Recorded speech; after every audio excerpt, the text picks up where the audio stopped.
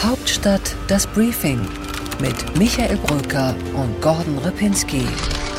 Live von der Pioneer One.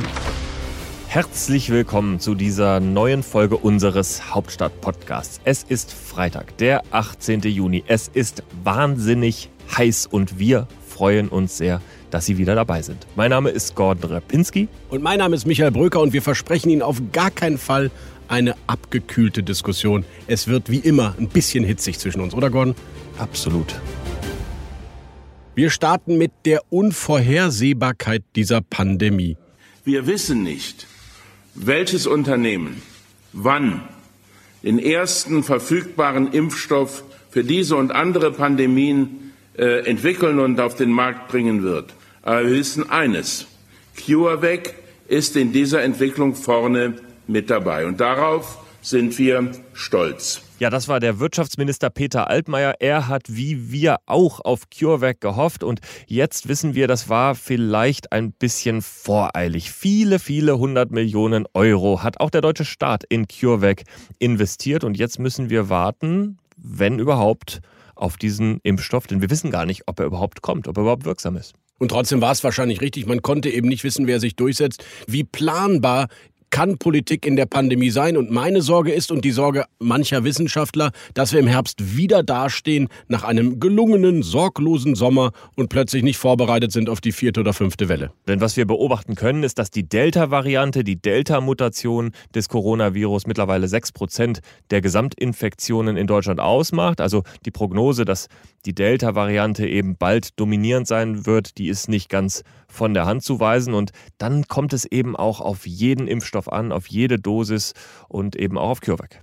Ja, jetzt geht es also darum, trifft diese offenbar ansteckendere Variante auf möglichst viele doppelt geimpfte Menschen, wenn ich das richtig verstanden habe, weil eine einfache Impfung reicht noch nicht, um diese schlimme Variante abzustoßen, richtig? Genau, da haben wir jetzt aktuell 1/4 ungefähr der Bevölkerung, die doppelt geimpft sind und es heißt ja, dass die Delta-Variante sehr saisonal ist. Das heißt, wir haben schon jetzt noch 2 Monate oder vielleicht sogar 3 Monate Zeit, um richtig viel zu impfen und dann möglichst 50, 60, ich weiß nicht wie viel Prozent doppelt geimpft zu haben am Anfang des Herbstes, wenn das dann durchschlagen würde. Und wieder geht es also Richtung Jens Spahn und die Verfügbarkeit von Impfstoff. Nur wenn der Impfstoff jetzt noch schneller da ist, wir schneller doppelt impfen können, dann sind wir geschützt. Aber was ist eigentlich mit denen, die sich ja gar nicht impfen lassen wollen? Kann es sein, dass im Herbst eine Situation entsteht, wo ausgerechnet vielleicht auch vulnerable Gruppen, die sich partout nicht haben impfen lassen wollen, von Delta angesteckt werden und deswegen ein relevanter Teil dann doch am Ende in den Kliniken landet? Das kann natürlich passieren. Ich glaube, das große Risiko liegt natürlich bei den Schülern und bei den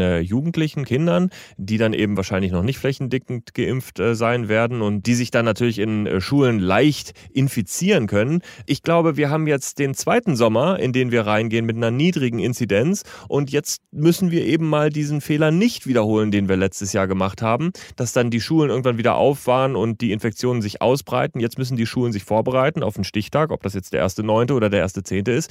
Und dann wissen, wie sie mit so einem möglichen Anstieg mit einer 4. Welle umgehen können. Ich möchte noch mal eine Sache sagen, die mir jetzt wirklich wichtig ist. Wir entspannen uns alle in dieser Corona-Situation, aber von den Gesundheitsämtern erwarte ich überhaupt keine Entspannung im Moment, sondern bei den Gesundheitsämtern erwarte ich, dass die jetzt jeden einzelnen Fall nachverfolgen. Wir haben eine Inzidenz von 11 in Deutschland und wir wurden monatelang davon überzeugt, dass wir unter 50 Inzidenz haben müssen, damit eben diese Gesundheitsämter nachverfolgen können. Also bitte sehr, it's your turn. Verfolgt die Fälle nach und sorgt dann eben auch dafür, dass die Inzidenzen noch weiter runtergehen. Gordon, ich weiß nicht, wie das in Gesundheitsämtern funktionieren soll, die freitags von 9 bis 12 Uhr aufhaben und vielleicht donnerstags noch von 14 bis 16. Aber ich teile deine Einschätzung total. Jetzt zeigt sich staatliche Robustheit eben auch in dieser Phase, wo alle schon nicht mehr an die Pandemie denken, muss der Staat an die Pandemie denken. Unsere weiteren Themen heute. Im Deep Dive geht es um das Wichtigste im Wahlkampf eines Politikers, nämlich, wie komme ich eigentlich rüber? Wer inszeniert sich also wie? Und im Interview spreche ich mit dem SPD-Mann, der für viele aktuell der aktivste Wahlkämpfer ist, der aus seinem Ministerium heraus mit Gesetzen Wahlkampf macht. Wir sprechen mit Arbeitsminister Hubertus Heil. Ja, und bei What's Right geht es bei mir um die historische Chance der FDP im Herbst und bei What's Left geht es bei dir um den anwachsenden Linksextremismus, richtig? Genau, und im kürzesten Interview der Berliner Republik begrüßen wir heute eine liebe Kollegin aus der Chefredaktion des Spiegel, Melanie Ammann, zu Gast. Und ein Satz zu kommt von ihr.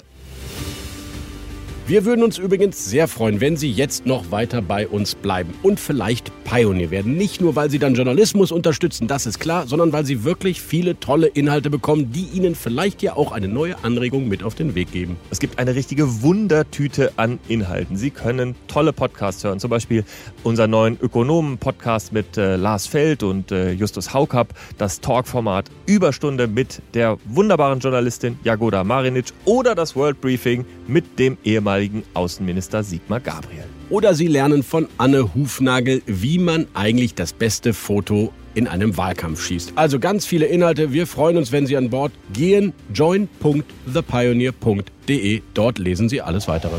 Hauptstadt das Briefing mit Michael Brücker und Gordon Ripinski.